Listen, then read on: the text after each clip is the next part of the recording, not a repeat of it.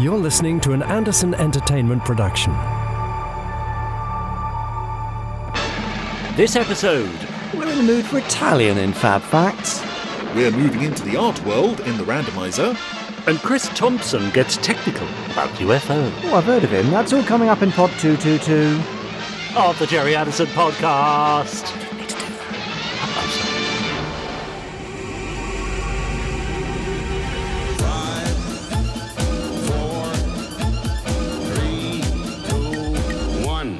Let's get started.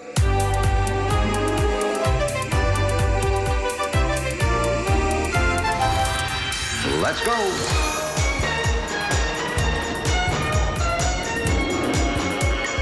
Spectrum is green. The Jerry Anderson Podcast with Jamie Anderson and Richard James.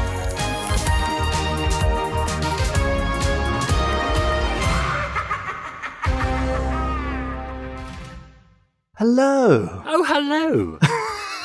It's all gone a bit Bridgerton here. It has, hasn't it, my lord? Welcome to the Jerry Bridgerton podcast. No, it's not. It's the Jerry Anderson podcast. Oh, yes, that's right. Yes. His name over there is Lord Richard of James. Oh, I was going to say Sir Richard James of Woburn Green. Okay, which fair sounded enough. quite good. But can I be the Duke of Rumney?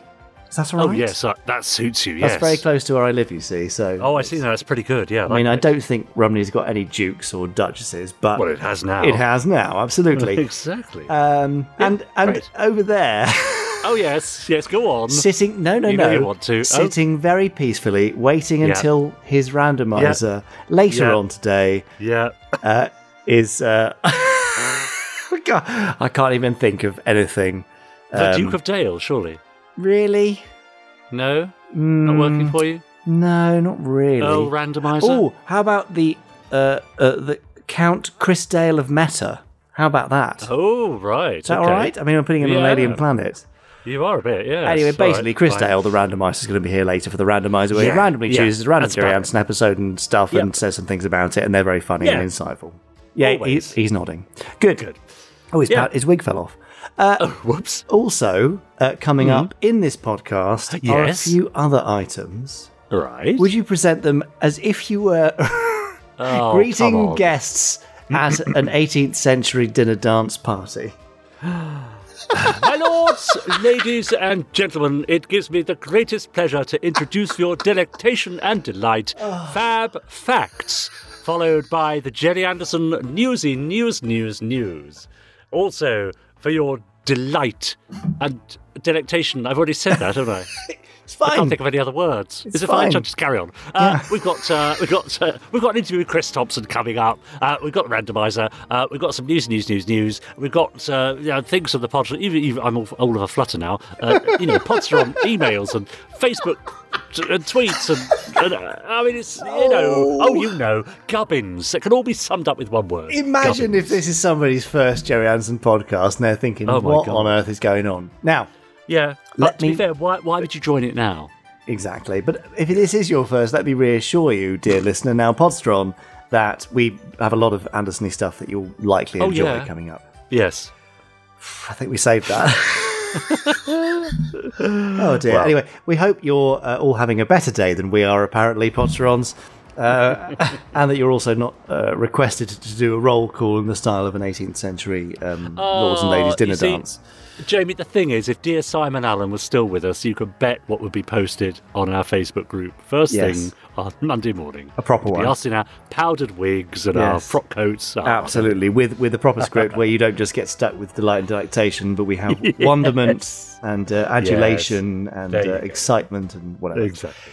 Anyway, speaking of excitement, I feel like it might be time for a Fab Fact. Oh, yes, that's why we're here. Go on, then. Okay, then here we go into this week's Fab Fact. Now, time for this week's Fab Facts. For your delight and delectation, as Richard James would probably say, it's Fab Facts, where I've got a book of Fab Facts. I'll flick through it. Richard shouts Fab in the style of a ballroom announcer from the 18th century. Please. I stop flicking and then I read you the Fab Fact in my normal style, which is a sort of stumbling from word to word style. That's it. So, are you ready for a fab and a stumble? Yes, I'm ready. Okay, here we go. Fab! How was that? Yeah, you're sacked from that particular welcoming job. The giggle at the end, I think, did it. You like that, yeah. Now, oh dear. Oh, well, we're still in the 70s, as we were last week, really. Yeah, but, cusp of. If you remember, quite a few pods ago, we talked about the UFO compilation movies. Do you remember those? They were used to launch the series in Italy. That's right, I do remember. Yep. We spoke about how the success of those films also led to Italian cinema compilations for both The Protectors and for Space 1999, if you remember. Mm-hmm. In fact, the 1999 compilation, Spazio 1999, I should say the 1999 in Italian, but I don't know how to say that, was recently released on Blu-ray in the UK as part of Network's Super Space Theatre collection. Nice. Well, today we are going back to Italy to look at the involvement of the country's state broadcaster, RAI, or RAI, depending on how you want to say it, with the production of the first... RAI? I think so. Not RAI, RAI, you think? I think it's RAI, like Rai Uno. Oh, right. I think that's how they say it, having been to Italy a couple of times. Oh, you're the expert. I've only been once and I didn't watch any telly. So, RAI. And, well, their involvement in the production of the first series of Space 1999. Uh-huh. Because as it says in the end credits, the show was a co-production between Group 3 Productions, the three being Dad, Sylvia and Reg Hill, and RAI/RAI, which meant that a substantial chunk of the show's budget came from Italy. More on that later.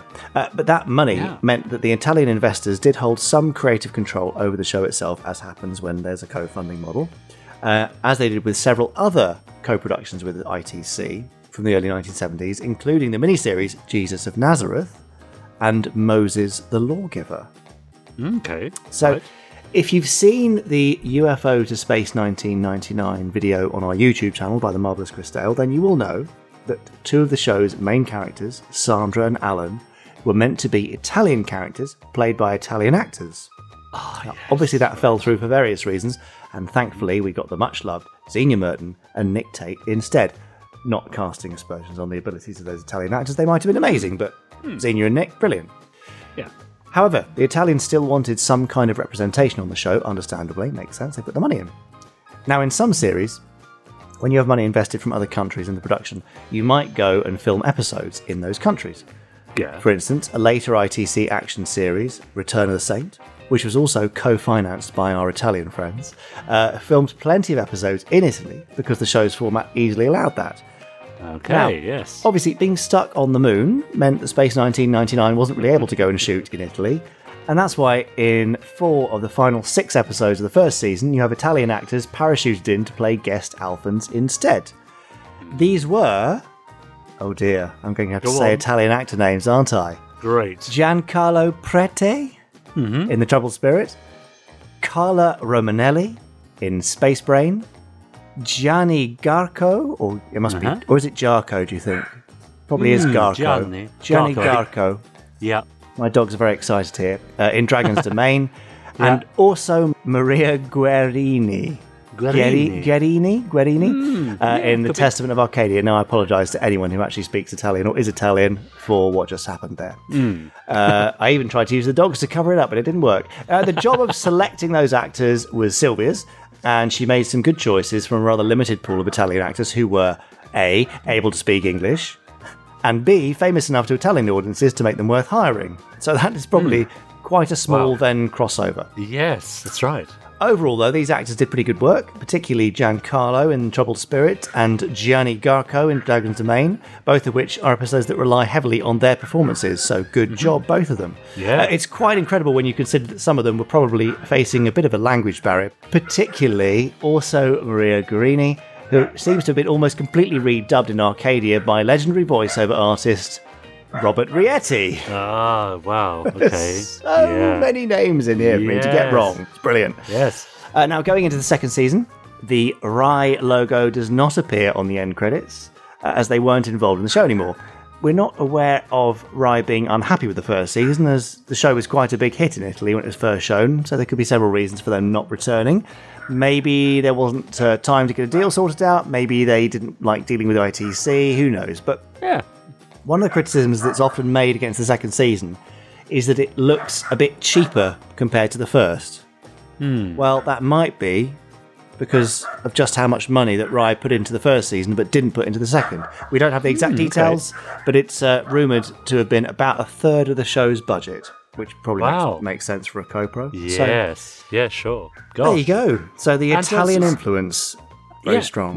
What were those names again, Jamie? Just run them by me one more time, if you would. No? I don't think I'm able to say any more poorly attempted Italian names. It's not fair on anyone, particularly me, but most particularly any Italians. The Italians, sorry. Yes, exactly.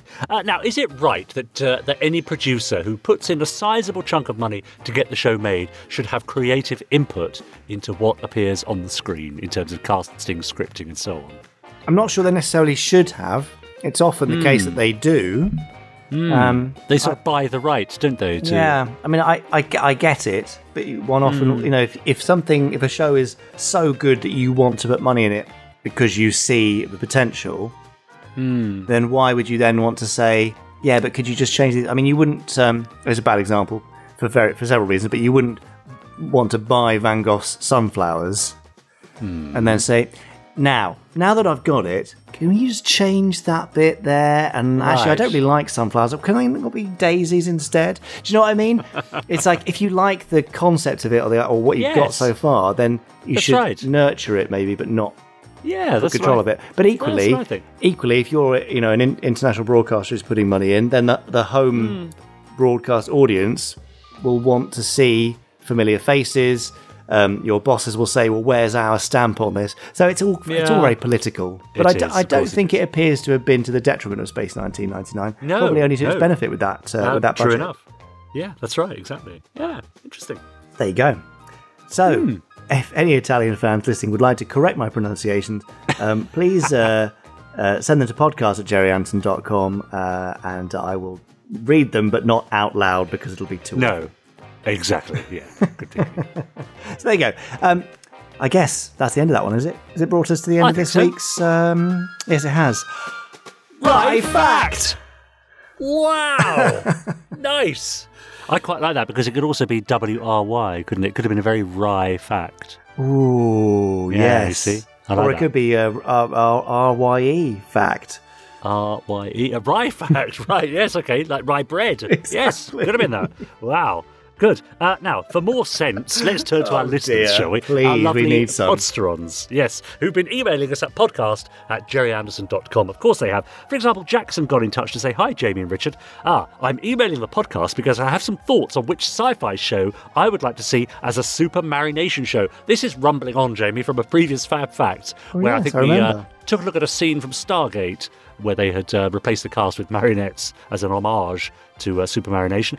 Well, Jackson says, personally, I would love to see the original Star Trek as a Super Marination show. The show was, and still is, frequently ridiculed for its basic set designs and cheap props and special effects. This was mostly due to a lack of budget. However, by the time Star Trek was released in 1966, Anderson Productions received generous budgets for their shows, and the Super Marination team had grown into a highly developed and skilled group of people with lots of experience that undoubtedly could have created more impressive sets and props than the ones we got to see in the actual show. Don't get me wrong, says Jackson, I love the original Star Trek. It is in fact my favourite from the Star Trek franchise, and in my opinion, the low-budget quality adds to its charm and uniqueness. That being said, I can't help but wonder how amazing it would have looked had the show been created with a bigger budget. On a completely different note, says Jackson, I also wanted to share that I've recently made a Thunderbirds cosplay. Ever since I started watching Thunderbirds about 4.5 years ago, I wanted to have Alan's International Rescue uniform, as he's my favourite character. I know, unpopular opinion, and now I finally have one. I cannot wait to wear my uniform to Comic-Con in November. Hopefully, someone will recognise me, and if not, I'll make sure everyone knows who I am at the end of the day. All the best from Jackson. Well, thanks for getting in touch, Jackson. Do look out for him in his Alan International Rescue uniform. That sounds rather nice. Yeah, nice. Well, we hope to see pictures on social media. Exactly. Peter Adams from North West Lancashire got in touch to say hello to all the staff at the Jerry Anderson podcast. Long-time listener, first-time emailer here from the Northwest. Welcome. On your recent Fab Facts, you requested suggestions for TV shows that should have a Super Marination sequence and/or episode, and I had several suggestions. First and foremost would be the recent hit series, The Sandman. That's a Neil Gaiman series, I think. that's recently come to one of our streamers. I don't know, Amazon or Netflix. Right, there we are. As I feel, out of any current TV show, it would be the least surprising thing to see Dream and Matthew gadding about chatting with the other puppet Endless. Another show I think would benefit from a sudden turn to marionettes would be Peacemaker, which would fall in line with a very Team America kind of mood. Keep up the great work for Peter Adams. Yeah, good. On a similar theme, Dodge Morgan says, "Righto, boyos." Yes. Does he say it like that? How's he spell that? Does, yeah. Righto. Okay. Righto. Boyo. Yeah, I was just checking to see if there was any further indication of the accent there, but... well, a little later on, he does say Yakida, so, I think I'm in the right... Very accurate then. You're very good at this, aren't you? On Pod... I didn't quite go that far. On Pod 220, the fabulous Fab Facts threw up the interesting question of what contemporary series you would like to see in Super Marination. Well, apart from the obvious answer, everything, I think that, although not contemporary, the lost episode of Doctor Who would be an excellent candidate for being super marinated. I know that some of the Lost Doctor episodes have been animated with somewhat limited success, but I think in Super Marination they would look superb. Being very much of a similar time period to Jerry Anderson's shows, it would be a perfect match. Oh, that's Dodge Morgan. Yeah, that'd be great, wouldn't it? And finally, here's someone we know well, Mark Simpson Wedge, who says, "Hello, gentlemen. Hope all three of you are well. In response to the last Fab Fact, in Pod 220, there's a puppets sci-fi film that was made in 2008. It was called Agent Crush, starring Ian Griffith, Brian Cox, Neve Campbell, Brian Blessed and Roger Moore. Unfortunately, the movie never got released onto the big screen. Reason? Unknown. But luckily the movie is available to rent or buy on Amazon Prime, and I recommend it. It's better than Team America, and it's dedicated to Derek Meddings." Oh, interesting. He says, go on, do you know that? Yes, I know about Agent Crush, yes. It's an interesting piece. Right. Fair enough. Worth looking out then. He continues, "There's another thing I want to mention. I don't know if you saw my post on Facebook a while ago, but I mentioned that whenever there's a big British event, or like the Queen's Jubilee Parade or the 2012 Olympic ceremonies, TV shows or films that were made in Britain are involved, like Doctor Who, Mr. Bean, James Bond, Harry Potter, etc. But do they involve anything to do with Jerry Anderson? No, they don't," says Mark Simpson Wedge. "It's disgraceful, unfair, and so wrong. Or, in this case, and a wrong." Nice spot with an and wrong there, He Mark, continues, yes. He says, "Hopefully the next time there's a big British event, Anderson shows will be involved. But what would you like to see?" He says, "Sorry, Jamie, but it's time for another Quickfire 5.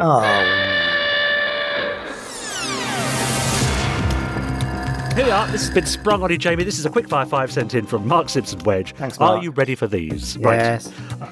Apart from Fab 1, which other ground vehicle would you like to see in the parade? SPV or Gabriel? Oh, SPV. No, really, I'd like to see Gabriel. I've seen Gabriel before. I've never seen a real SPV.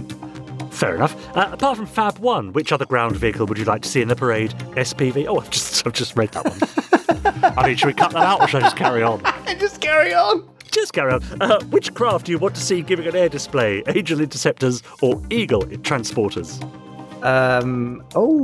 Yeah. Eagles would look more impressive, I think, because the Angels would look more like normal planes. So, yeah, Eagles. Yes. Okay. Which Anderson submarine would you like to see travelling along the River Thames? Stingray or Skydiver? It's so tricky, but I reckon we lose Skydiver with colour in the Thames, so I'm going to say Stingray. Oh. Wow, okay. And finally, who should provide the singing entertainment? Cliff Richard Jr. or Kate Kestrel? Oh, Kate. Poor Poppy. Sorry, Cliff. Very good. And finally, which Martian villain should try and sabotage the event? The Mysterons or Zelda? Oh, well, we've already got a Scarlet thing with the SPV, so let's say Zelda. It had to be, did it? There you go. That's a quick Fire 5 from Mark, who says, "Have a good day." Well, have a good day yourself, Mark. Thanks for those. All for now, but do send in, even your own Quickfire 5, so Jamie, why not? Just attach them to your email and send them in to podcast@jerryanderson.com, along with all your comments and reviews and ideas and thoughts, and I'll read them out next time. Excellent. Yeah. Can't wait. Not really going to have to. Well, all only right, a week, mind. I'll wait then. So do you want me to do a guest thing then? What? Is there a guest? Of course there's a guest. Oh, well, that's nice, isn't it? So, yeah, go on then. Hang on though. Yeah. It's not time for the guest, it's time for news. Oh, I thought you were shuffling things up a bit. No. Keeping me on my toes. I'm losing it today. How about instead we do some Jerry Anderson news? Hang on. Yeah, could you just wait outside a minute? Be with you in a minute. Sorry, just telling the guest. Yeah, we're doing the news first. There we go. All right. I'm sure they won't mind. Brilliant, everything's going so well. Right, let's have this week's Jerry Anderson news. It's chaos.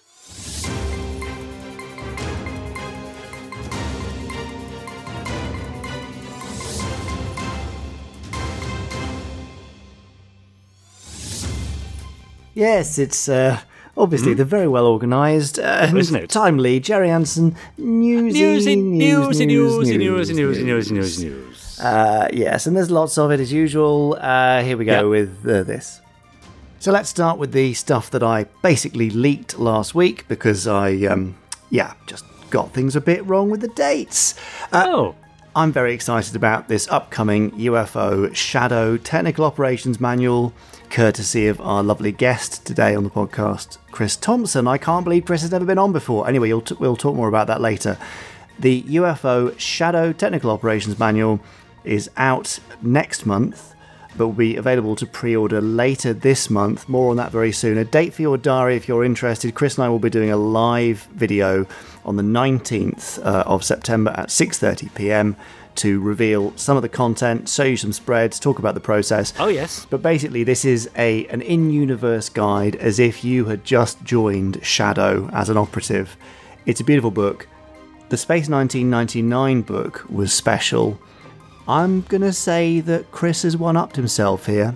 It's really, really lovely. The book is made to look a bit more like an 80s thing, so different colour palettes, slightly different styling, but the renderings and stuff that he's done, goodness me, it's just absolutely beautiful. So more on that very, very soon, but I, for one, am extremely excited. Ooh. Now, today, the day of release is the 12th of September, which means that tomorrow, of course, is the 13th, and it's Breakaway Day. Great. Great day for Space 1999 fans. You may have seen the release of our Breakaway Day 2022 t-shirt, limited edition, and a couple of new Space 1999 designs. However, there is a live stream on the 13th at 6:30 p.m. UK time, that's British Summer Time, with me, Robert Wood, and David Hirsch, and we will have a lovely announcement going on then. So you'll definitely want to join us. You can join us at YouTube and Twitch and Twitter and everywhere, basically, but basically youtube.com/Jerry Anderson TV. We've posted links across the web to all the places where you can join us, but that'll be fun, and we've got some great stuff to share with you there. Oh, that's good. This Saturday, we've got a motion comic teaser of Brains is Dead, Thunderbird's Brains is Dead, so combining our fantastic upcoming Thunderbirds audios with the comic art from TV21, so stand by for that. You may have missed also last weekend Captain Ochre's best moments from New Captain Scarlet, courtesy of AC, part of his ongoing series allowing you to revisit some of the greatest stuff from New Captain Scarlet. Oh, I saw that, yes, it looks brilliant. This Saturday coming, which is the 17th? Yes, it must be the 17th. Andrew Harmon, the designer of Thunderbird's Danger Zone, is at Tabletop Gaming Live up in Manchester, I believe. I probably got that wrong now, but let's say it's Manchester. Just double check before you head to the incorrect city. And he's going to be there playing Thunderbird's Danger Zone. He's going to have some copies available, so you can go and learn from the man who designed it. Say hello to him, get a copy yourself there, and just go and play all sorts of other tabletop games. Now, I mentioned Thunderbirds vs. the Hood, our new audio drama, which is two different stories, two mini albums, if you will, The Vanishing Ray and Brains is Dead. Well, Thunderbirds vs. the Hood plus our audio annual Anything Can Happen are going to be released on Thunderbirds Day, the 30th of September. So they will be shipping on or around that date. If you've pre-ordered, we'll try to get them to you ahead of time so you can enjoy them on Thunderbirds Day. And on that note, and finally for now, on this Thunderbirds Day, the return of Fab Live. Oh. Hooray! Yes, it's Fab Live, the Thunderbirds Day edition. That'll be coming live from the Moxie Hotel in Slough, the Thunderbirds Hotel, 6:30 p.m. on the 30th of September. If you are in the area and would like to come and join us as part of a small live audience, you'll be more than welcome. We'd love to see you there. We might even have some goodies for you too. But no need to come along. You can enjoy it from anywhere in the world. 6:30 p.m. UK time. Thunderbirds Day, 30th of September for Fab Live, the Thunderbirds Day edition. Oh, that's quite a bumper crop, isn't it? But that's the end of this week's Jerry Anderson News. That was the news. That was the news. Brilliant. Always nice to have some news, isn't it? Especially when Always I remember nice. that we actually are supposed to have some news. Yeah, always nice to have a bit of news in the right place in the podcast. But I suppose it doesn't really matter, does it? But it's what people have come to expect. I think they set their watch by us. Do they really? Yeah. I doubt it very much. Come on. It's 20 minutes in, so it must be time for the news. That's what they're thinking. Okay, well, let's see if we get some complaints. Do please send in your schedule and timing complaints to podcast@jerryanson.com. Or you can post them on our Facebook group, where our lovely Podstrons have also been adding their comments and pictures and so on. For example, Miles Parrish posted about, he's been listening to the third collection of Terrorhawks stories from Anderson Entertainment, The Big Finish, saying, So the Terrorhawks audio series has now twice brought me to tears. Absolutely stellar stuff from all involved. Cannot recommend highly enough. There. So he's got the bug, I think. Yeah, well, quite right too. Yes, April Penfold says, forgive me if people already know this, but I'm watching Light and Magic documentary on Disney+, and I'm delighted to find out that the reason why the Millennium Falcon is the shape it is because the first shape of it was too much like the shape for the Eagles in Space 1999, and George Lucas didn't want anything that looked like anything out there already. I think we covered that in a previous Fab Fact. I think we have, or certainly in discussion in a couple, but there's so many podcasts now, it's easy to forget what the hell's going on. That's true. Well, as we've demonstrated earlier. Andrew Clements, who we know and love, commented on that saying, well, actually, Lucas decided to follow Jerry's example in the end, designing his CGI Clone Wars characters to be deliberately reminiscent of Thunderbird's puppets. He did. I think we've covered that as well. Right, there you go. Roger M. Smith, who last week treated us to a picture of his, I think it was some sort of cheesy bakes, I think, that rather lovely. He says, think I know why Fab 1 is on display at the Black Country Museum. They're in the process of adding 2 new streets to the museum, one in the 50s and one in the 60s. My guess is Fab 1 is part of the 60s display, as it's a Lincoln. So I think I'll have a chat, because I have quite a collection of 60s toys. FAB. Lovely. That sounds good, doesn't it, up at the Black Country Museum? Might be worth a look. Danny Hewson says, hi, all you Podstrons. I hope you're all okay. Some of you may have read my earlier post that says I'm a #1 Thunderbirds fan, closely followed by Captain Scarlet. So this is an observation, not a criticism. Uh-oh. I just watched the Thunderbird 1 launch segment and never really thought about this before, but should Scott be lying horizontal, or at least an incline? The Sun Probe crew all seem to be lying back, and on every NASA space launch, the crews are always lying down. The stress on Scott's body would cause him to black out, I would imagine. Thunderbird 1 does get going once it's off its launch pad.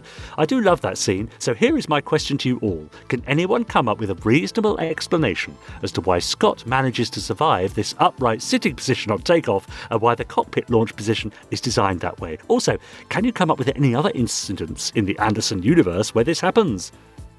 All the best to you all, from Danny Hewson.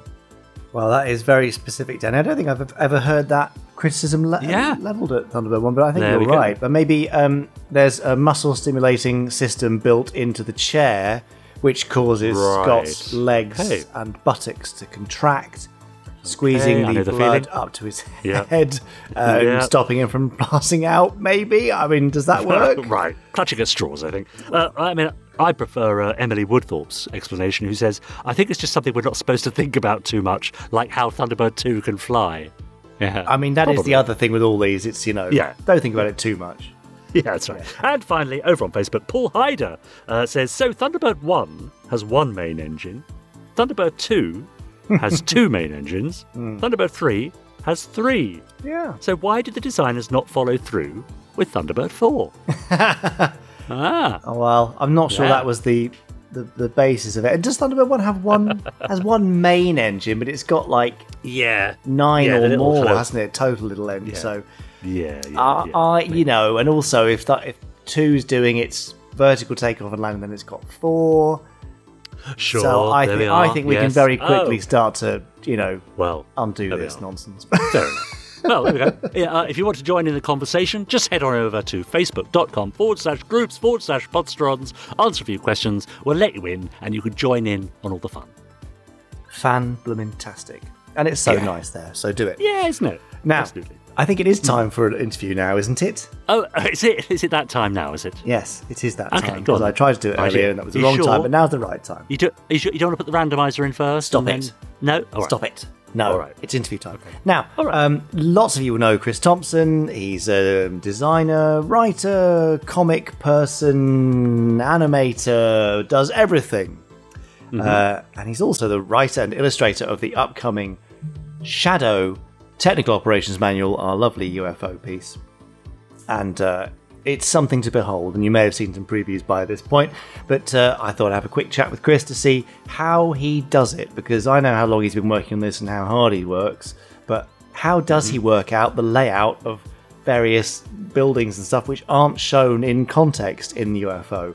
How does he work out anything, really, for these incredibly detailed illustrations that he puts together? And what's the process of writing a book like this? So I had a quick chat with Chris, and so here's that quick chat. Great. Over to Chris. Hello, my name is Chris Thompson, and I am the author of UFO, what's the title of this book again? The S.H.A.D.O Technical Operations Manual. Sorry, it's been a long day. I'm so glad that you knew that, Chris. Now, you say I'm the author of this book. You are also so multi-talented, it actually kind of annoys me a little bit. And also you have a ridiculously luscious head of hair, which is also very unfair. Thank you. You just shook it as a sort of shampoo advert style. So what other stuff might the Podstrons know you for, Chris? There's so much. Let's go back. So they might know me for the cover of the Space Police script book from 2013. You went super niche there straight away. Okay. That was the first thing I did for you ever. But yeah, they know me from Robert the Robot, the animated short on the Fireball XL5 Blu-ray. They might know me from New Captain Scarlet, Operation Saber. They might know me from just wandering around aimlessly at conventions. Generally just all-around 3D artist, animator, man that makes occasional fan films back in the day. Okay, well, I'm going to add on the Moonbase Alpha Technical Operations Manual, writer and illustrator. Obviously, that's quite a major thing. The vast majority of our T-shirt and hoodie designs, tons of other covers and artwork. I mean, it's an endless list. You're incredibly prolific, so I'm sure there'll be lots of podcasts going, oh yeah, Chris's stuff, brilliant. Well, now he's finally here. I can't believe it's been this long that we get 222 pods in before we actually have you on. So sorry about that. But we're not actually here to talk about all your other stuff. This is solely about UFO. So for the uninitiated, Chris, what is the UFO S.H.A.D.O Technical Operations Manual exactly? Or Shadow Tom, as we've been calling it. You can call it Shadow Tom if you like. Shadow Tom. So the S.H.A.D.O Technical Operations Manual is essentially a guide to what S.H.A.D.O is. It breaks down the history of the organization. It breaks down S.H.A.D.O HQ, Moonbase, the 4 branches of forces that S.H.A.D.O has: the Navy, the Space Force, the Ground Force, and the S.H.A.D.O, their public-facing air network. It covers personnel, equipment, and everything we know about the aliens, which is not a lot, but that's half the fun of the show. And I think it's also important to mention that it's not just me. I have my co-writer, Andrew Clements, working with me. I have artists Graham Bleefman and Christina Logan doing additional illustrations on it. And then there's Steve, our lovely editor, and the wonderful guys at Amazing 15. That's very good of you to acknowledge, everyone, because it is an enormous team effort, because it's a huge undertaking. However, you are the person doing the bulk of the writing and all really of the certainly of the CG illustration stuff, and there is a huge amount. I last count, I think it's about 180 illustrations. Okay, there you go. 180 illustrations by me. Yeah, that is absolutely bonkers, and another sign of your crazy prolific nature. So you did Moonbase Alpha. A lot of Podstrons will probably have a copy of that. Off the back of that, what is the process of putting a book like this together? It's either like running a marathon or climbing Kilimanjaro. There's this element of, at the start of it, you make an asset list or you make a page list, and it's this huge blank document of everything you've got to do. And you're just sitting there trying to put this thing together, being like, okay, right, we've got obviously S.H.A.D, Skydiver, S.H.A.D.O Interceptors, Moonbase. What rooms do you want to see? Well, we want to see I don't know, S.H.A.D.O HQ and Straker's office and Straker's other office and all these bits. And you just make this huge list, and then you just slowly start ticking these things off one by one. And eventually, like, there's that bit in the middle where you're like, is this ever going to end? And there's the bit where we're at now, where we're pretty much just finished, being like, oh, actually, like I'm, at the minute, I'm going back through illustrations and fixing things up just while sort of the book's getting checked. And it's like, okay, actually, like, when you get to the top of Kilimanjaro and you look down and you're like, oh, okay, like, we did that. Yeah. Like, the second book, put it on the first one. Yeah. I mean, it is an amazing thing to see, because I along the way I'm seeing bits of text and the odd illustration crop up, but you do really just get on with it. There's not a lot of checking in or additional motivation required. So then when it appears in PDF form, say, right, here it is, it looks absolutely amazing. So, well done for eating that elephant one mouthful at a time. I'm sure the book is delicious. It absolutely is. So you do your asset list and all that kind of stuff. How much of it is actually sort of revisiting UFO? I mean, as in how much of it is rewatching episodes, rewatching the series? Oh, yeah. So, funny enough, Space 1999 was a show I knew very well, or at least year one. I'd been told not to watch year two by a lot of people, and then I actually quite enjoyed it when I got around to it. But UFO was... I have a slightly different relationship with UFO because I never saw it as growing up, and it was probably when I was about 17, 18.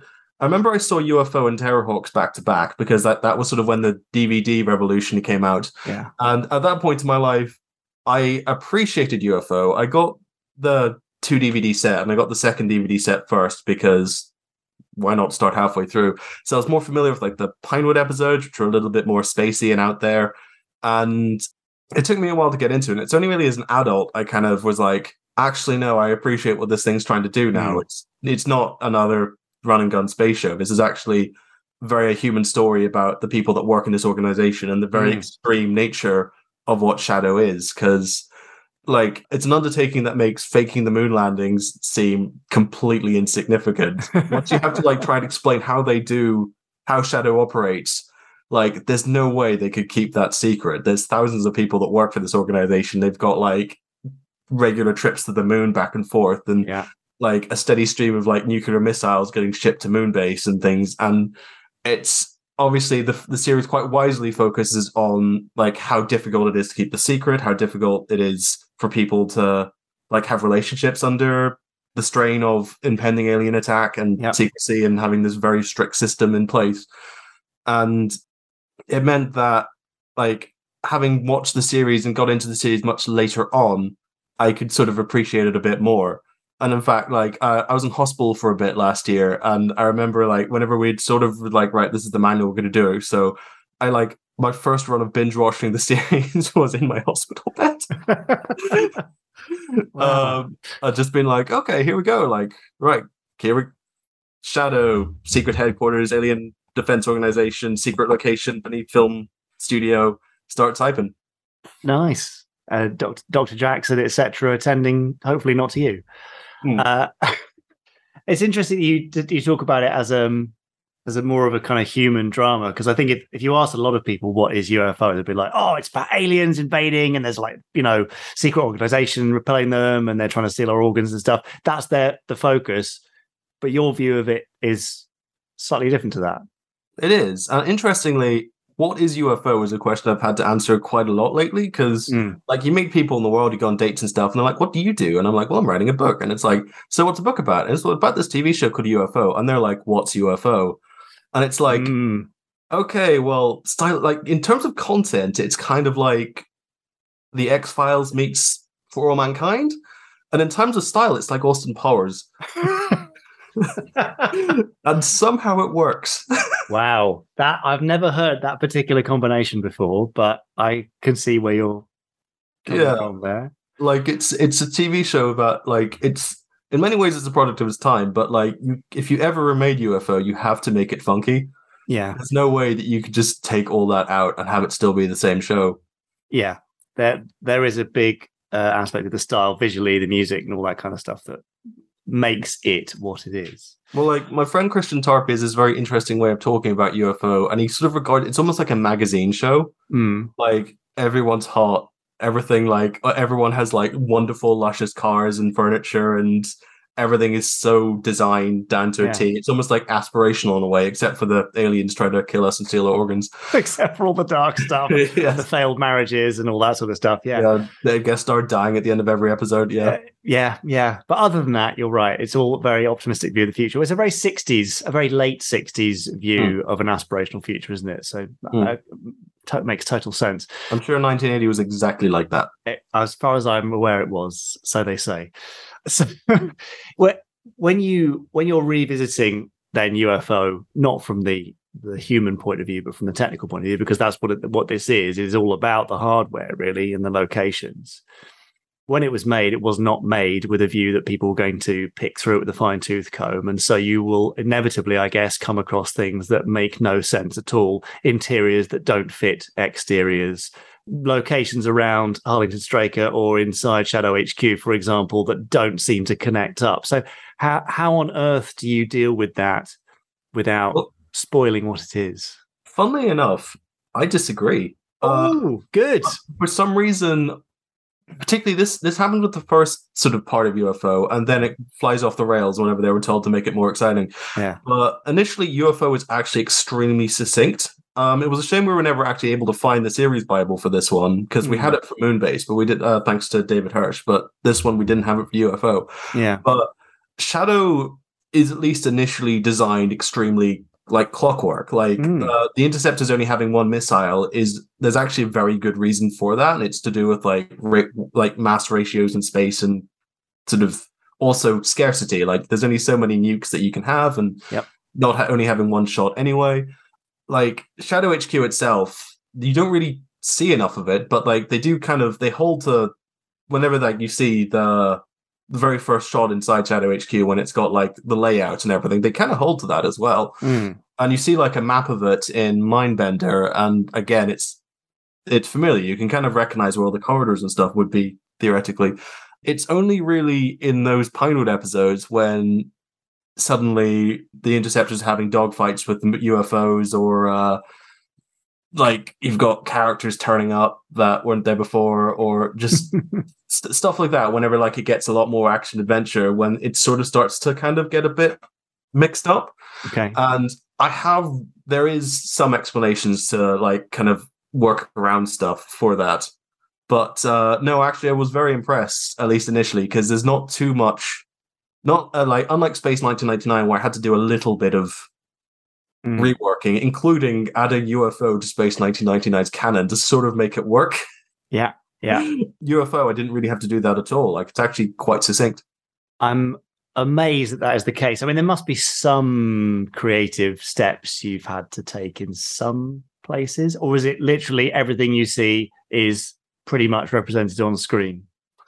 I don't know. Like, admittedly, like there was other production issues. Like there's more than one skydiver, yet you only really see one, except for the one that blows up. Yeah. Honestly, unless there's something really staring me in the face, which I can't remember. No, well, there's nothing that I've got in mind where I'm like, yeah, Chris, you know that one thing where you made the wigs orange rather than purple. He didn't, really, by the way.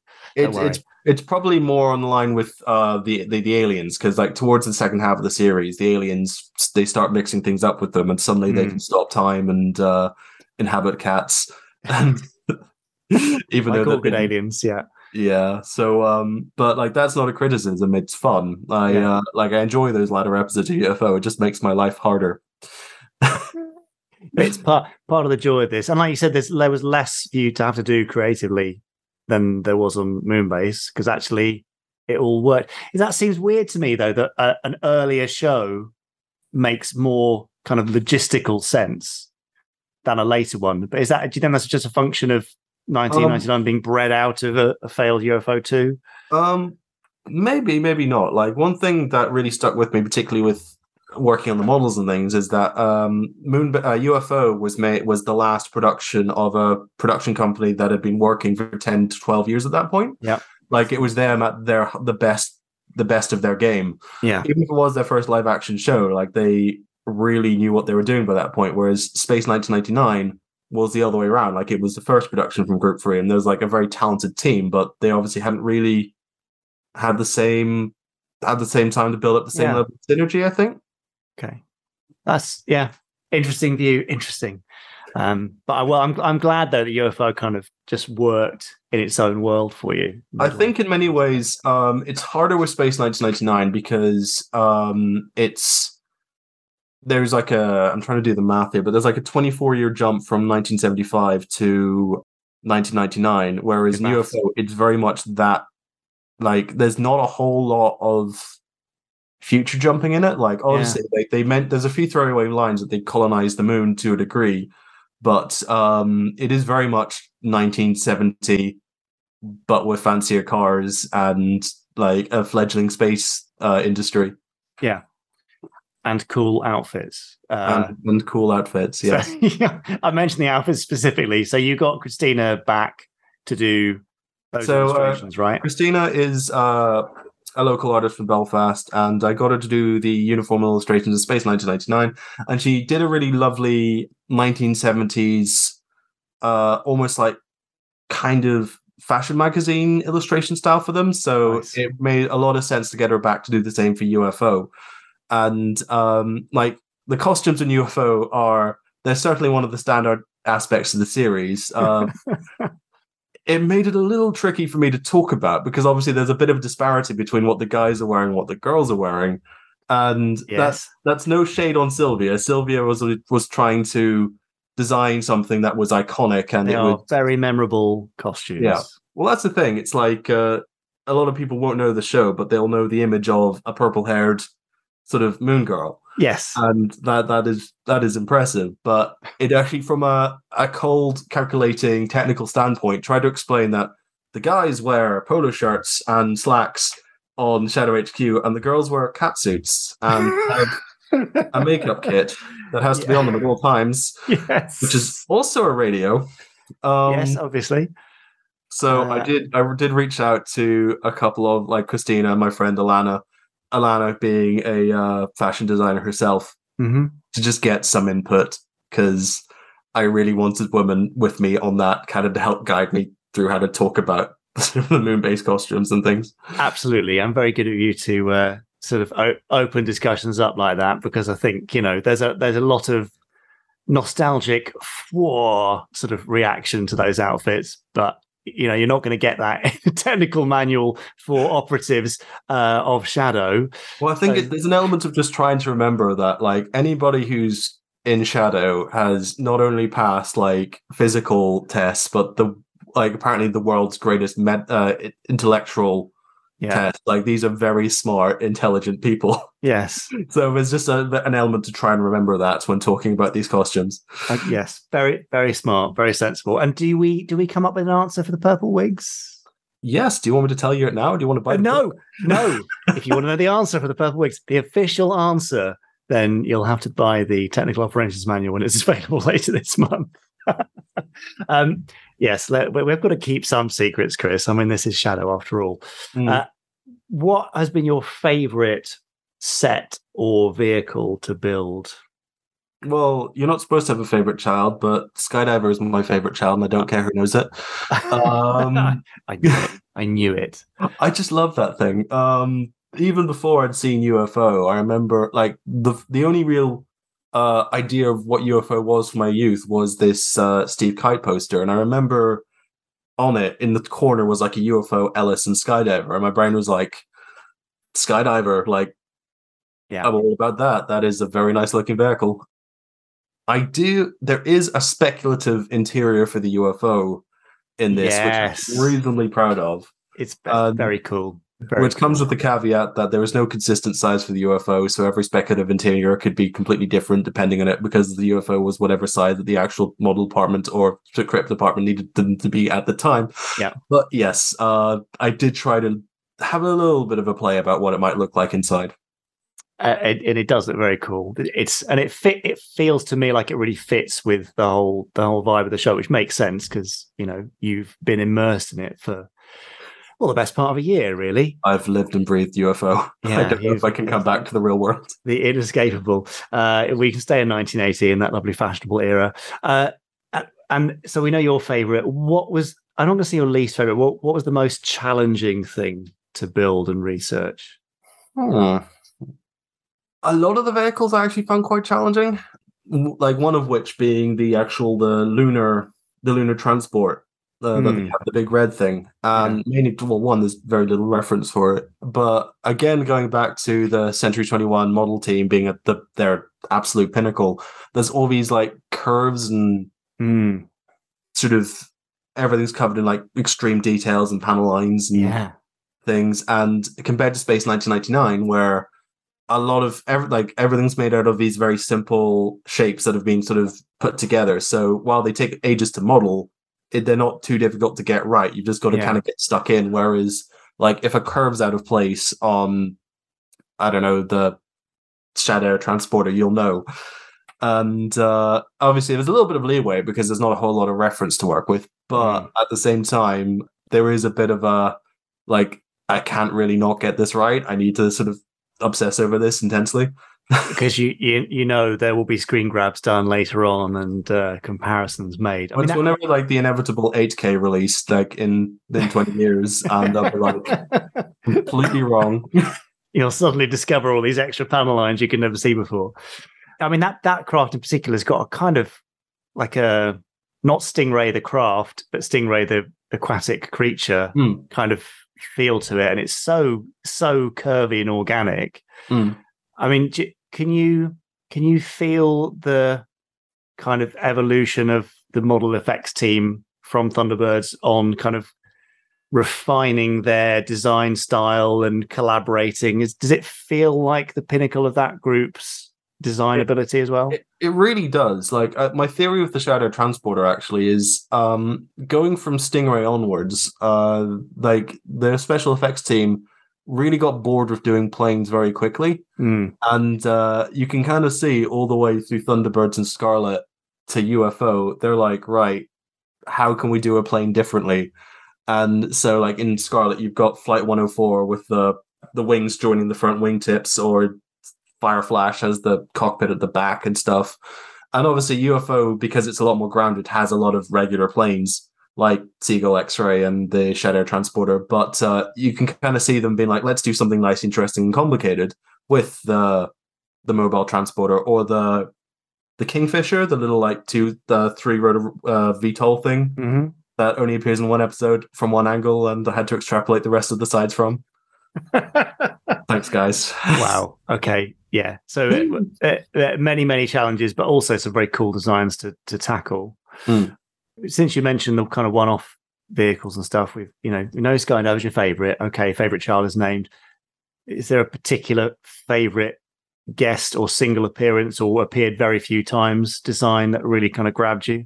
Well, I was quite fond of the Kingfisher actually, and it was quite fun just to be able to be like, right, this is what the rest of the vehicle looks like, because luckily we have a piece of concept art from Mike Trim that very much reflects what it's supposed to look like. But another thing I was quite pleased about is the interceptors in the show were designed by Derek Meddings, but the first pass of them was done by Mike Trim. And we have this like sort of from the side concept art of the original Mike Trim interceptor. And like I did with the Chris Foss Eagle in Space 1999, I modeled the Mike Trim interceptor for this one. So we have a nice double-page spread on the prototype interceptor, which ended up getting refined down into what it is in the show. And like that was quite a nice thing. I enjoyed that because it was very much Mike describes it as the cousin to the Moonmobile.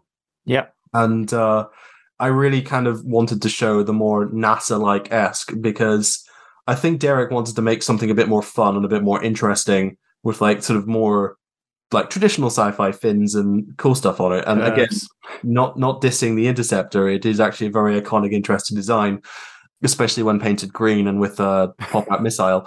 But getting to do the more realistic one was quite fun as well. So it is a lovely spread, and it's nice to have a little bit of a reference to the kind of the genesis of the show, much like you did with the Space 1999 book. So there'll be more about this in coming weeks. We've got some live videos and stuff planned, and you can reveal some spreads and show off your fantastic work, Chris. Now, obviously, behind the scenes, we've had discussions about future books, assuming that you're not too exhausted from this one. I'm so tired. Yeah, you'll be fine in a couple of weeks. Just back to the content mines. Exactly, get back to work. But if you could choose any show to do next, and I really mean any show, beyond what we've discussed and beyond what might be going on behind the scenes, would it be the Investigator Technical Manual? Or I was about to say the Investigator Into Infinity Technical Manual. What would be the most fun for you to do, forgetting any commercial considerations? I would quite like to do Win.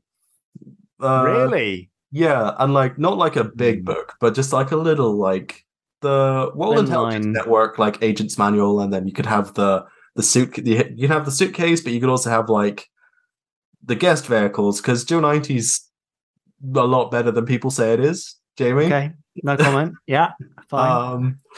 But my heart does belong to Stingray, and I have talked at length about how cool Stingray is and how fun it would be to sort of try and really politically plan out that world, and at least even have a map where this is the area that Titan owns, and this is where the solar stars are. This is where Wasp operates, and why Wasp, and how Wasp, and what navy, and who what, and submarine. Yes, trying to make sense of the world of Stingray. Yes. Yeah. Okay. Quite the challenge. Well, let's see. We've got discussions going on in the background, and clearly, you've found a pretty magic formula for this. And I flicking through the current version and just seeing it as it goes into the sort of final round of prep for print, it is an astonishing piece of work, and I think you should be very proud of what you've achieved. He says in a non-patronizing way. Really, it is awesome. I can't wait to get my hands on a physical copy. It's I again shout out to the guys at Amazing 15, because I obviously get bored of my own work very quickly, but it's always quite nice to get the book in and be discover it again, because Amazing 15 on this one, it's not just a replication of their work on the Moonbase Alpha Manual. They've gone back and been right, what would this format look like 20 years beforehand? Yes. So it is a lovely looking book, and that's not just me saying that. I'm talking about other people's work as well. Yes, no, 100%. They've done a fantastic job, and again, it's the collaboration that makes it really, really work. And also, we've got Graham back as well. And we've also got a piece by Graham Beathman, exactly. Yeah. So, and you'll have to get the book to see that painting by Graham, featuring many, many vehicles from the world of S.H.A.D.O. Chris, we'll be back on various video things in the near future. If people want to find you on social media, where can they do that? ChrisXL5 is my Instagram, and I do tend to share bits and pieces of what I work on there, if you want to get the drop on things. But that's probably the best place to get me. My Twitter handle is Invincible Chris with a 1 instead of the I of Chris, because you know what it's like trying to come up with a username for yourself. Yes. So Invincible Crew once. Essentially. ChrisXL5 is probably the better one, though. Go and find him on Instagram.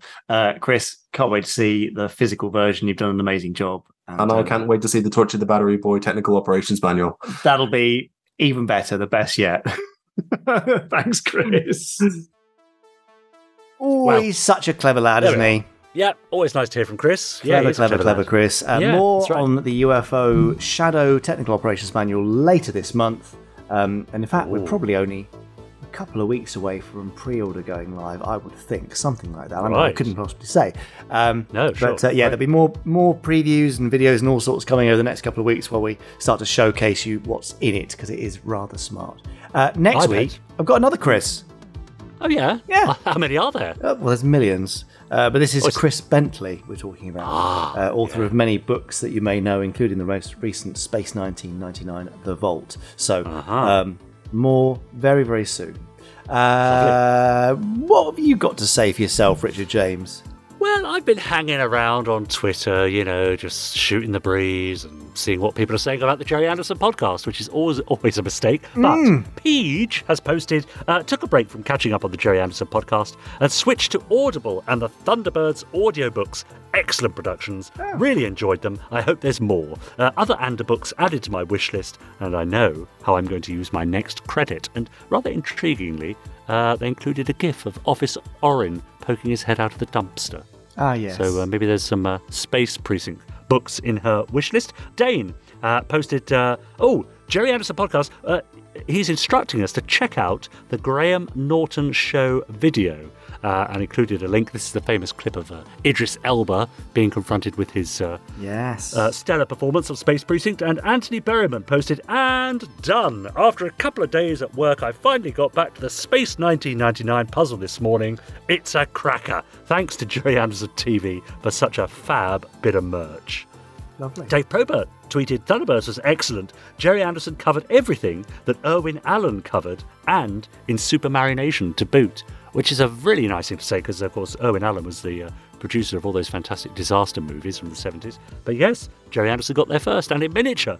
Contemplative Politics says, without wanting to sound flippant, the only real memories I have of my parents together involves watching TV with them, specifically the Jerry Anderson shows, hence why even as a grown-ass man, I feel such a strong connection to them. Oh, isn't that nice? Isn't that great? Yeah, absolutely. Hiroki tweeted, when did you start liking Jerry Anderson shows? Mine started last month. I watched the old Captain Scarlet, which shows that it's never too late to stumble across a Jerry Anderson series. And finally, David Thomas says, I quite enjoyed a live-action, or rather, I would quite enjoy a live-action remake of Joe 90 in CGI today. They could really do that Jerry Anderson classic proud. Oh, interesting. Yeah. Could happen. Yeah. Nice. Never say never. Never say never. So keep your tweets coming in. Hashtag us Jerry Anderson Podcast. Tag me, Richard N. James. Him over there, I'm Jamie Anderson. And him over there, about to bring his fist down on the big red button with the randomizer, at Chris Dalek. It might be a delicately placed pinky, you never know. Could be. And we'll find out very soon. So yes, Chris is pretty much ready for his randomizer. Where using a very specialised piece of technology with a big red button, he presses it with some part of his arm and or foot, I suppose, could do. Nose. Or nose, and it randomly selects a random episode of a random Jerry Anderson series or film, and Chris says things about it, and he's going to do that right now. So shall we hand over to Chris and his big red button? Yeah. Off you go, Chris. Whoa, where you been all these years? Come on in. Take a seat. Oh, thank you very much, Mr. Dandridge. Yeah, sorry I haven't got round to seeing you sooner, but things are a bit hectic on the old randomizer front, you know. Yeah, I get it. But we're here now, and hoping you might be interested in taking a look at it for us today. Interested? I'm fascinated. Where can I see it? Oh, right here. Marina's just taking it out of its carry case. Yes, there we go. Oh, it's sensational. Oh, not bad, is it? It's a gem. A perfect gem. And we'd like to extend to you an invitation to press the button today. Say, that's a great idea. Ah, that's it. Nicely done. Oh, splendid. So efficient. It is indeed. Always assuming it picks a good episode, of course. Any preferences? I regret to say I don't know. Well then, hopefully you won't be too disappointed when I tell you that today's episode is... a little art. No, I don't know much about art, but I know what I like. Yes, it is quite a likeable episode as I recall. This is sensational. Well, you like it, I like it, but let's see what the Podstrons think. Here's Supercar.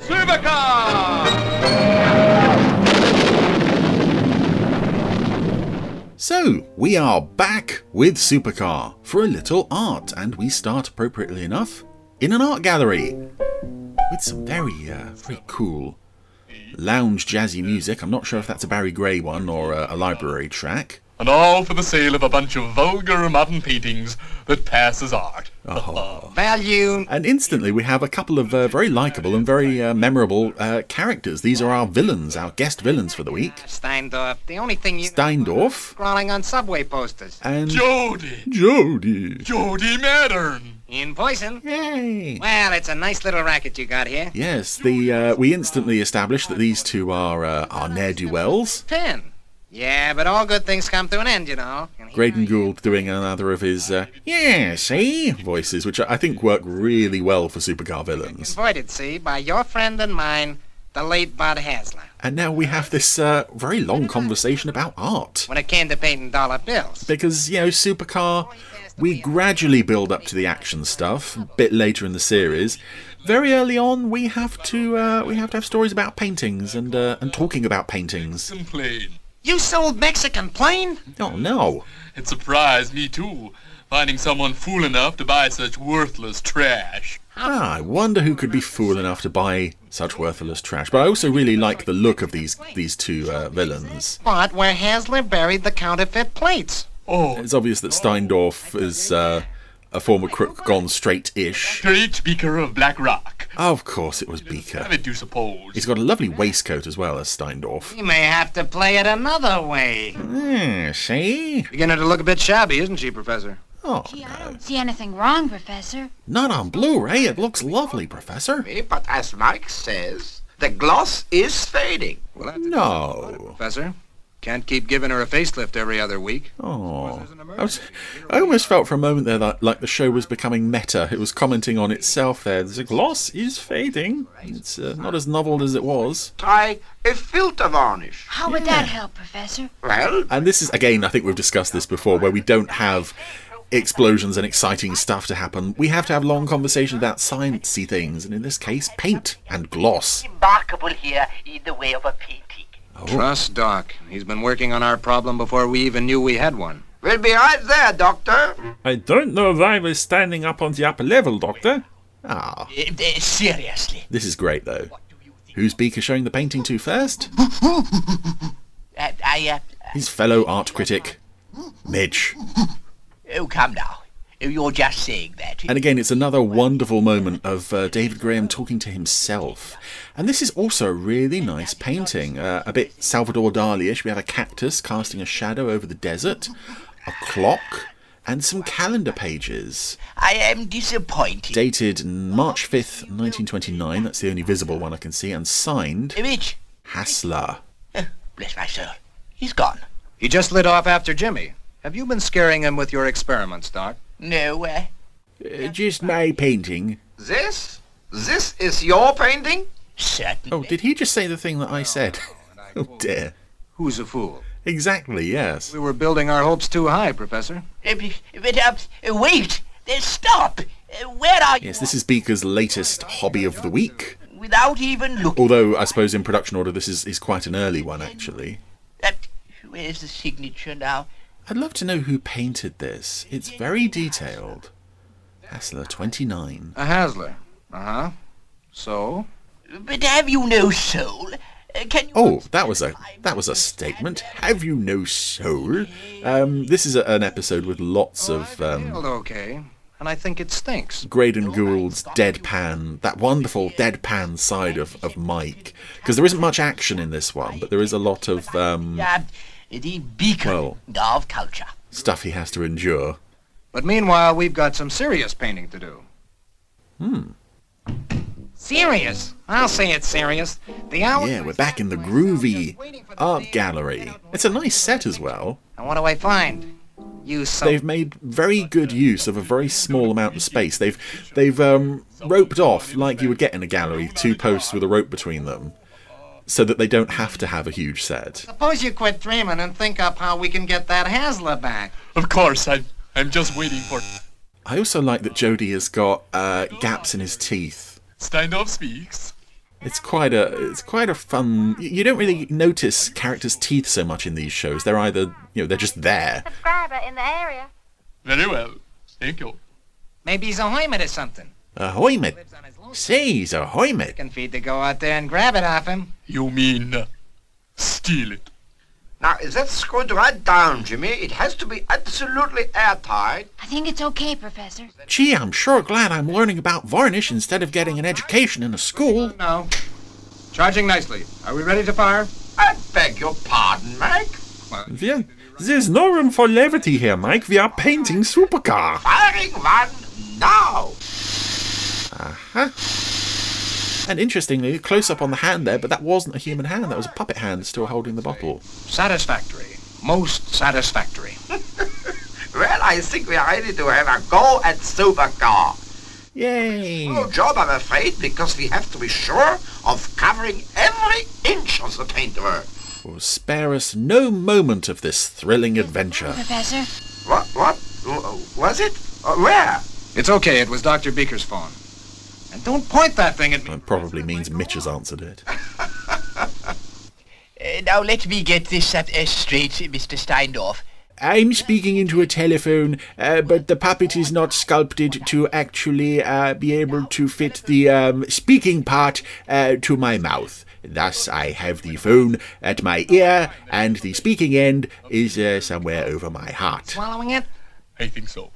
You paid $90 for it. Yeah, that's odd. They've sculpted these phones, but they don't reach from the ear to the mouth. The mouth end is quite away from the mouth. Yeah, you're wasting your time, Mr. Steindorf.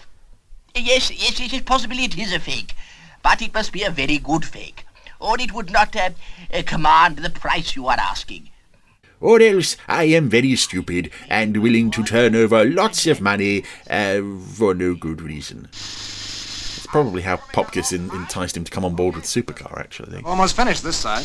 The level in the job... Never do find out where they got all the money to pay for all of this. Jimmy? Okay, Professor. There's one prepared on the bench, inside the door. That's it, Professor. Over the lion pit, next to the acid bath. Say we go see what... Be careful. Yes. Now, the question we ask ourselves is, why? Why is Mr. Steindorf so anxious to regain possession of this landscape? I wonder, could it really be an old master? An early Van Gogh, perhaps? Or a Delgado, or even an Ainley. Because stenciled on the back of the canvas here quite clearly is the inscription... This is a fake, in black felt tip. Chicago, 1929. Must have got around a bit, this Van Gogh. Ooh. In time and space. Oh, so the master is involved. Mitch agrees. It may seem human. That was a valuable contribution there from our simian friend. Steindorf must have some reason for wanting the picture. Well, perhaps the canvas has been used before. Perhaps... It really is a lovely painting. Very detailed. A Grandma Moses. I don't know. I know that Keith Wilson was doing paintings for Thunderbirds and later Space 1999. Was he on the show at this point? Nevertheless, the professor has given me an idea. There may indeed be another painting beneath this one. And if so, with the aid of a little infrared investigation, we shall discover it. Ooh, I love that Mitch is sat directly behind Beaker, just watching his every word, taking it all in. Professor, you know what the doc's like when he gets an idea. So much for your big idea. Where did it get us? Well, how was I to know he turned down more than $100? And I really like this David Graham guest voice character for Steindorf here. In fact, a few years ago, I voiced a couple of characters in the Nebula 75 Christmas episode, and one of them I based on this voice. I've never seen the thing, remember? Because I just love the sound of Steindorf. Instead. I'm not sure who David Graham is basing it on, but it's really lovely. Meanwhile, speaking of David Graham loveliness, makeshift apparatus. Beaker and of course Mitch are about to turn the infrared onto the painting. Satisfactory. Developer, fixer. Are we ready then? Yeah, jolly good. I couldn't conceive of doing this highly complicated experiment without you, Mitch. Oh, that's so sweet. Do you mind if I switch on? No. Beaker's got the photo that he's taken in developing fluid, and Mitch has got another tray of developing fluid that he's just tapping his fingers in. He's just copying what Beaker is doing. It's so sweet. Nothing special. Just wondered how you were getting on. But I thought you weren't interested. That was before you borrowed the spray gun. Oh, my dear. Aha. I quite forgot. You shall have it back almost immediately.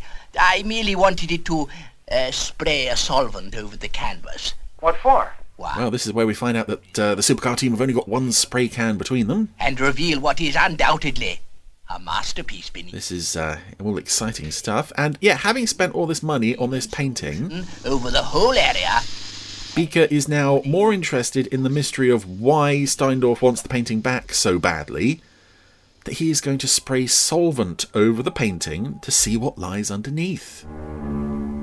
Because he's rather like a butterfly in terms of his passions and his interest. One minute it'll be that the painting is everything, and then the next, there's a mystery underneath it. Quick, take it and let's get out of here. And it's nighttime now. Please, before someone wakes. And Steindorf and Jody have broken into Black Rock, unbeknownst to anybody, and they've ripped the painting out, or cut it out. In the morning you'll see, the man said. So what do we see? Curious. I love this, Mike really rubbing it in. It'll be quite gone, the man said. And he was right, too. Mighty good solvent of yours, Doc. I thought just the top layer was supposed to disappear. Oh. And it's interesting, seeing Jody and Steindorf sneak into Black Rock at night. This is, over the course of this episode, and it's quite rare for Supercar, the Supercar team actually don't meet the villains. I don't think, anyway. I thought that perhaps he might have thrown a light on this bit. Which is quite unusual, really, because, it's, in terms of drama, Supercar is a fairly basic good guys and bad guys kind of show. And generally, there is always some kind of confrontation with those bad guys. Well, of stealing it. But not here, which is unusual. It's nice. That landscape and those mountains. I'll swear I've seen him before. So the Supercar team they've lost the painting because Jody and Steindorf have made off with that, but they've still got prints that Beaker had made. Not rest a moment. I've not had a moment's relaxation since we caught the plane at 4 o'clock this morning. You can rest when we get there. Hey, wait a minute. Aren't those the mountains? Mountains? Well, there's some rocks that the prop department have dropped in and draped some sand over. The mountains, the ones we're looking for. No, I hope so. Oh, and they've draped the puppets with sweat. And an odd thing with the Jody puppet, though, is, and I think I may have mentioned this previously with Supercar, when he opens his lip to speak, there's light shining in through the back of his mouth, almost as if it's coming in through, like, the lines, the drawing line on the neck. Where it's going on. Hassler. Bad Hassler. Yes, an artist. A forger. Is that the only one you know of? Oh, well. Curious. Most curious. But then I suppose a forger is an artist in his own peculiar way. A forger? Of course, Doc. Beaker's now got the speaking end of the phone basically on his tie. In 1929. Oh. Popkiss history there. My colleague appears to be familiar with the case. I suspect he may well be an accomplice, and you should arrest him forthwith. And they never found the plates he used. Or the bodies. Beaker, do you suppose that's what Steindorf is after? Hey, Doc, Professor, I've got it. What, Mike? Those mountains. Looks like the Sleeper Range, some 20 miles across the Mexican border. Huh. We flew over them on that Amazon trip. Oh, yes. We mentioned a previous episode there. This formation. Hurrah! The figure of an incumbent man. I mean, it's vague enough that it could be anything, but the second episode of the show in production order was Amazonian Adventure. Was it Hassler was caught in 1929? He must have buried the plates there. But where exactly? It was when they went off to the jungle to save Mitch. They had to find Tologai, I seem to remember. This must be the place. Ah, so they found the spot in the desert that Hassler's painting seems to indicate, because, of course, does Hassler describe it? It may have been mentioned, and I've probably waffled over it, some buried counterfeit plates, I think. It's not treasure, it's counterfeit plates. The situation, as I see it... Aha! Hush, Mitch. I beg your pardon. Gentleman and Mitch. I was also not counting Jimmy in either of those phrases. Yes, Beaker is giving a briefing now. He's got a blackboard out with a pointing stick and everything. 1929 was, according to the professor, the date of Hassler's capture, not far from this spot. Again, Mitch is listening so intently. The legible date falling from the calendar here, we deduce that this picture holds the answer to the riddle. So, what is the answer? Well, I suggest the best plan is to visit the scene of the crime. We are sure to find some kind of pointer. There was an odd piece of what looked like cloth poking up from the bottom of the screen there as Mike was talking. I'm not sure what that's about. We dig beneath it. Oh, no, that would be too easy. Hasler No, you'll dig beneath it. not enough to do that. So he used the S.H.A.D.O. The S.H.A.D.O? Yeah.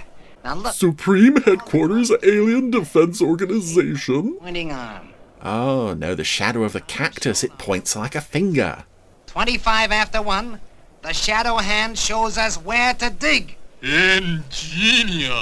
Yeah, Hasler was no fool. So get moving, huh? Yeah, there it is again. I can see light coming through Jodie's mouth. And you go take a look around for I the... suppose it could be teeth. What me? By myself? Division of labor, pal. I'm saving my strength for the digging. Let me see now. They'll be digging there presumably at the hour shown in the picture, namely 1325 hours. Yeah, and it's gone 12 already. Ooh. Climb aboard. We haven't even had lunch yet. Good luck, Dr. Beaker. Sod off, Jimmy. Ready when you are, Mike. Hold it. Doc's just coming aboard. Steady there. Okay, Professor. Oh, that's a very nice way of getting Beaker into supercar without showing it. Just have Mike narrate it. That little easy there. It's just that adds so much. That's very good. Again, that's the kind of things that the Woodhouses were doing in all their scripts. Just the attention to detail and reality. And I know the Andersons and everyone else was always sort of intent on how do we bring these puppets to life. They were more interested in doing that technically. What can we show them doing? Whereas the Woodhouses were like, they would do what they did just there, slip in a nice little bit of dialogue. Very nice. Oh God, Jimmy's looking up at the opening roof doors like God's about to come in. Open and she's all yours. Selecting vertical takeoff now. That's it. Supercar's up. There's a bit of a wobbly takeoff there. I have to assume there's somebody holding it at each end. There's no way that puppet scale supercar is on wires. Oh, Jodie. Jodie. No, I've been right around in a circle and the cactus just isn't there. What? Perhaps it died. 30 years is a long time. Jodie was just sleeping while Steindorf's doing all the work, and he's doing all the work in jacket, waistcoat, and bow tie. North of the border. Even though we're in the Mexican desert and they're sweating profusely. And if we keep going according to the last flight plan, you should hit the spot with some accuracy. Oh, Jimmy raised his hand there as if he was about to say something, and it cut away. Oh, that was a nasty turn, Mike. Thank goodness. In fact, it gave me a nasty turn, too. Sorry, Doc. We gotta make time if we're gonna beat Steindorf to the plates. Oh, I hardly think you need worry unduly about Steindorf. It just occurs to me that he can't possibly find the plates. What do you mean, Baker? He's got the canvas, hasn't he? The canvas, yes. But not necessarily the picture. For Pete's sake, if you're so dumb you can't find it with your own eyes, then maybe the picture will tell us where the cactus is. Clear up the... Oh, they buried the picture. Jodie. Or the picture has become buried in sand. And of course, remember, Beaker sprayed his solvent on it. No. Oh, no, So there's no painting left. And so, I imagine Mr. Steindorf has found, somewhat to his chagrin, the effectiveness of my solvent. Yeah. Well, we'll soon know. How much money did I spend on this painting that I sprayed with solvent and then let get stale, by the way? Whoa, that's a fairly dramatic dip there from Supercar. First no cactus and now no picture. It's not my fault. Of course it's your fault. If you hadn't unloaded it on that doctor guy... Oh, dear. Have it and the plates. Why? They've all been foiled by Beaker. Dig anyway. Dig up a whole desert? If that's the way you want it, you stay. Again, more great performance from Graydon Gould there, and that's not even Mike. You? Why couldn't you have been a plain, ordinary, fake Rembrandt? Oh, and that's it. Our two villains walk out of the story. to that little bum bum bum drum sting that you get in Supercar sometimes. Hide us a sleeper range. Okay, Professor. Hang on, Doc. Here we go. Whoa, another dramatic dip. Wait a moment. There's a range over there. About 7-8 miles off. That's it. Cutting to half boost. If I were you, I would come in from a slight southwesterly direction. That will, if I may coin a phrase, put us in the picture. Oh, I made a funny there. Not a very big funny, but a funny all the same. Well, it's more than Jimmy could do. And there's the painting. The birds have flown, Doc. True. But of course Beaker brought, he brought his umbrella and he brought the print of the painting. Could we find it, do you suppose? Like how, for instance? Well, having deduced during the course of our journey the meaning of the shadow at the precise... this is quite involved, actually, for a kid's show plot. Simulate a cactus. What? The cactus and the shadow and the mountains and the plates.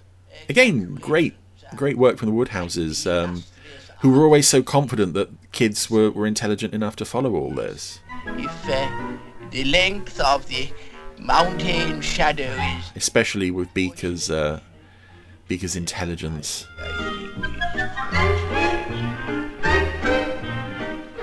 He's making some calculations in the sand. Satisfactory.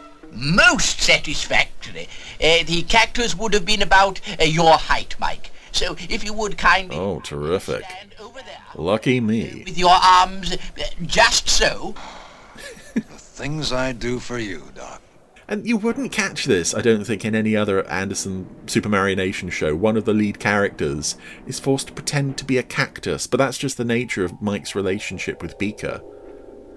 And of course they brought shovels and a hat for digging, and they found the plates. And they've taken them home. Are these really counterfeit plates, Professor? No, Jimmy, we just dug them up for the hell of it. What the hell do you think we're doing? Interested in them? Just as the police will be interested in Mr. Steindorf. Yeah, I don't suppose he'll be in the painting business for a while. Will you be sorry, Doc? Not at all.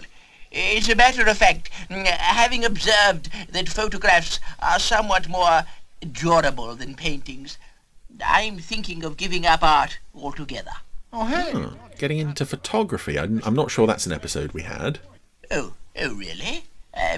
What kind of painting? Mike's hired a promising young artist to make Beaker a painting. And there he is. Even wearing a little artisty hat. It's quite good, actually. Well, that was Supercar, A Little Art. And I suppose your fondness for that one kind of depends on your fondness, really, for Supercar, and particularly early Supercar, where there isn't much going on in the action side of things, but there's just a lot of clever characterization and clever plotting by the Woodhouses. Two really nice guest characters, and in Jodie and Steindorf. And as I say, it's quite unusual that there is no final sort of confrontation between them and the Supercar team. They just give up with the whole sorry mess and go home.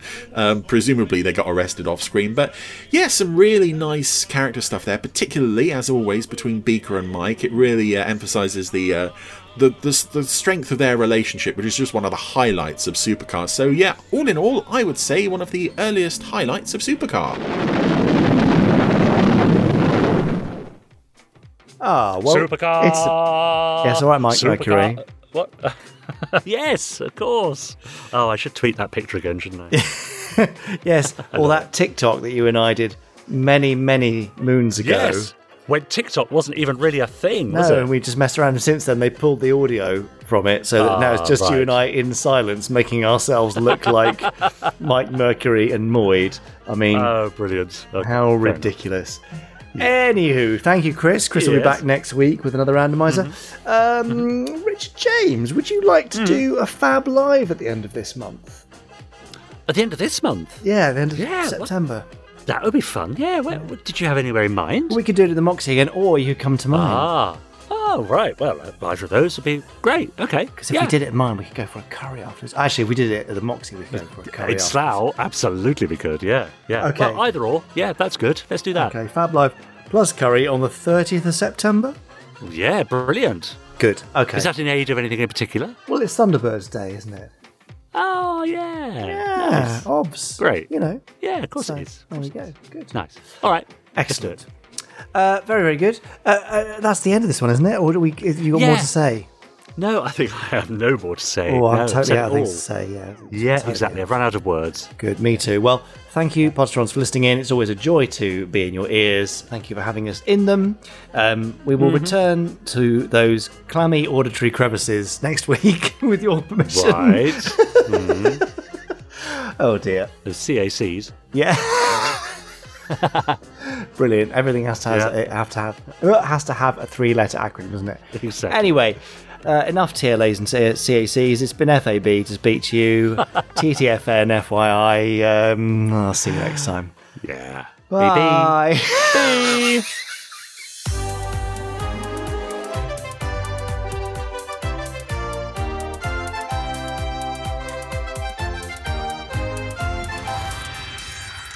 Stage 1 complete. Let's go.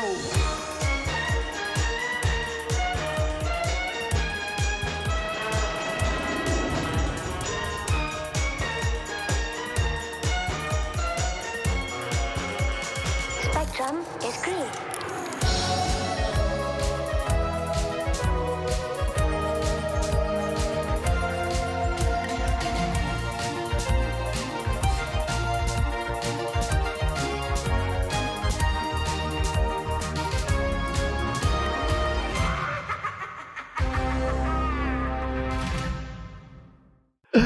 CYSEIA. Can you say everything in acronyms?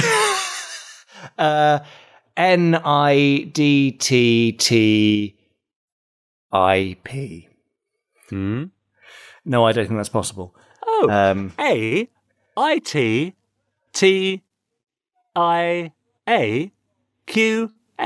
Actually, I think it's quite simple. Quite simple. Okay, yeah, no, I was kind of getting that. It's hurting my brain, though, and I really don't have I know. the energy for your nonsense. No, that's fair enough. I mean, you should have said that on day one, really. Oh, I know, and now it's too late. We've come in too far, but yes. No, the lovely bit of acronymity there. Acronymity? Yeah. Not acronymity. Acronymity. I don't even know anymore. Shall we just go? Yeah. Okay. Let's just go. Have a great afternoon. I'll say bye. Bye. BBFN. UFO. Oh! You have been listening to the Jerry Anderson Podcast. Wasn't it fun? You have been listening to an Anderson Entertainment production.